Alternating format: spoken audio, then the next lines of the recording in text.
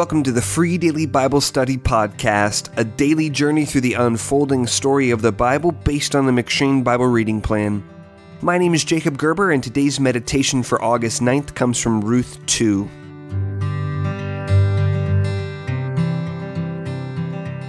In Ruth 2, we meet the third major figure in this story, a man named Boaz.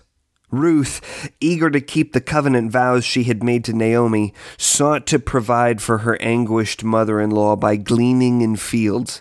And as she set out, according to Ruth 2 verse 3, she happened to come to the part of the field belonging to Boaz, who was the clan of Elimelech.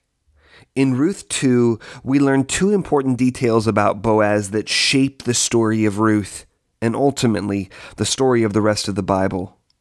First, we learn in Ruth 2 that Boaz is a righteous man who delights in leaving parts of his fields unharvested for the poor to glean. This had been a requirement in the law of Moses, see Leviticus 19 verses 9 through 10, or Leviticus 23 verse 22, or Deuteronomy 24 verses 19 through 22. But that didn't mean that wealthy landowning Israelites necessarily wanted to keep the law. Certainly, many greedy landowners would have found ways around keeping this law fully, and some of them would not have kept this law at all. Boaz, on the other hand, does not reject this foreign Moabite woman who has come to glean in his fields.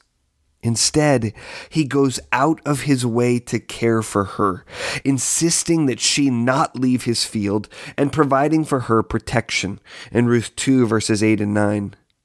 Ruth should feel free, Boaz assures her, to drink the water that his workers have drawn from his wells and to eat the meals he provides to his reapers, in Ruth 2 verse 14. Additionally, Boaz instructs his reapers to leave behind bundles of grain that they had already harvested for Ruth to gather, and even to allow Ruth to harvest directly from his crop, in Ruth 2 verse 16. Second, when Ruth comes home with an incredible amount of grain, Naomi reveals to Ruth that Boaz is one of their family's redeemers, in Ruth 2 verse 20. In other words, Boaz could marry Ruth in a levirate marriage, an arrangement where their children would provide posthumous offspring to Ruth's dead husband, according to the provisions of Deuteronomy 25 verses 5 through 10.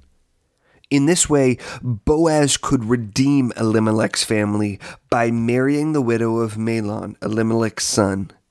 To do this, however, could significantly endanger his own wealth and his own inheritance, as we will read about tomorrow. But already we are seeing a picture of Jesus Christ unfold in the book of Ruth.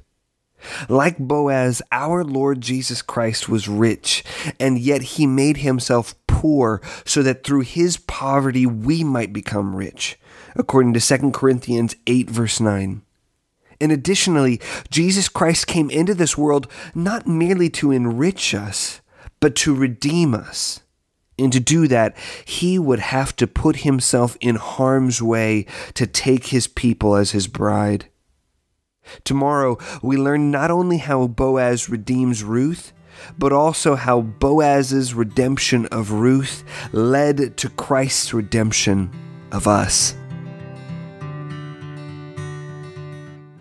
Thanks for listening to the Free Daily Bible Study Podcast. To receive Free Daily Bible Study by email and to get exclusive Bible study content, new book announcements, and special deals, sign up at freedailybiblestudy.com/subscribe.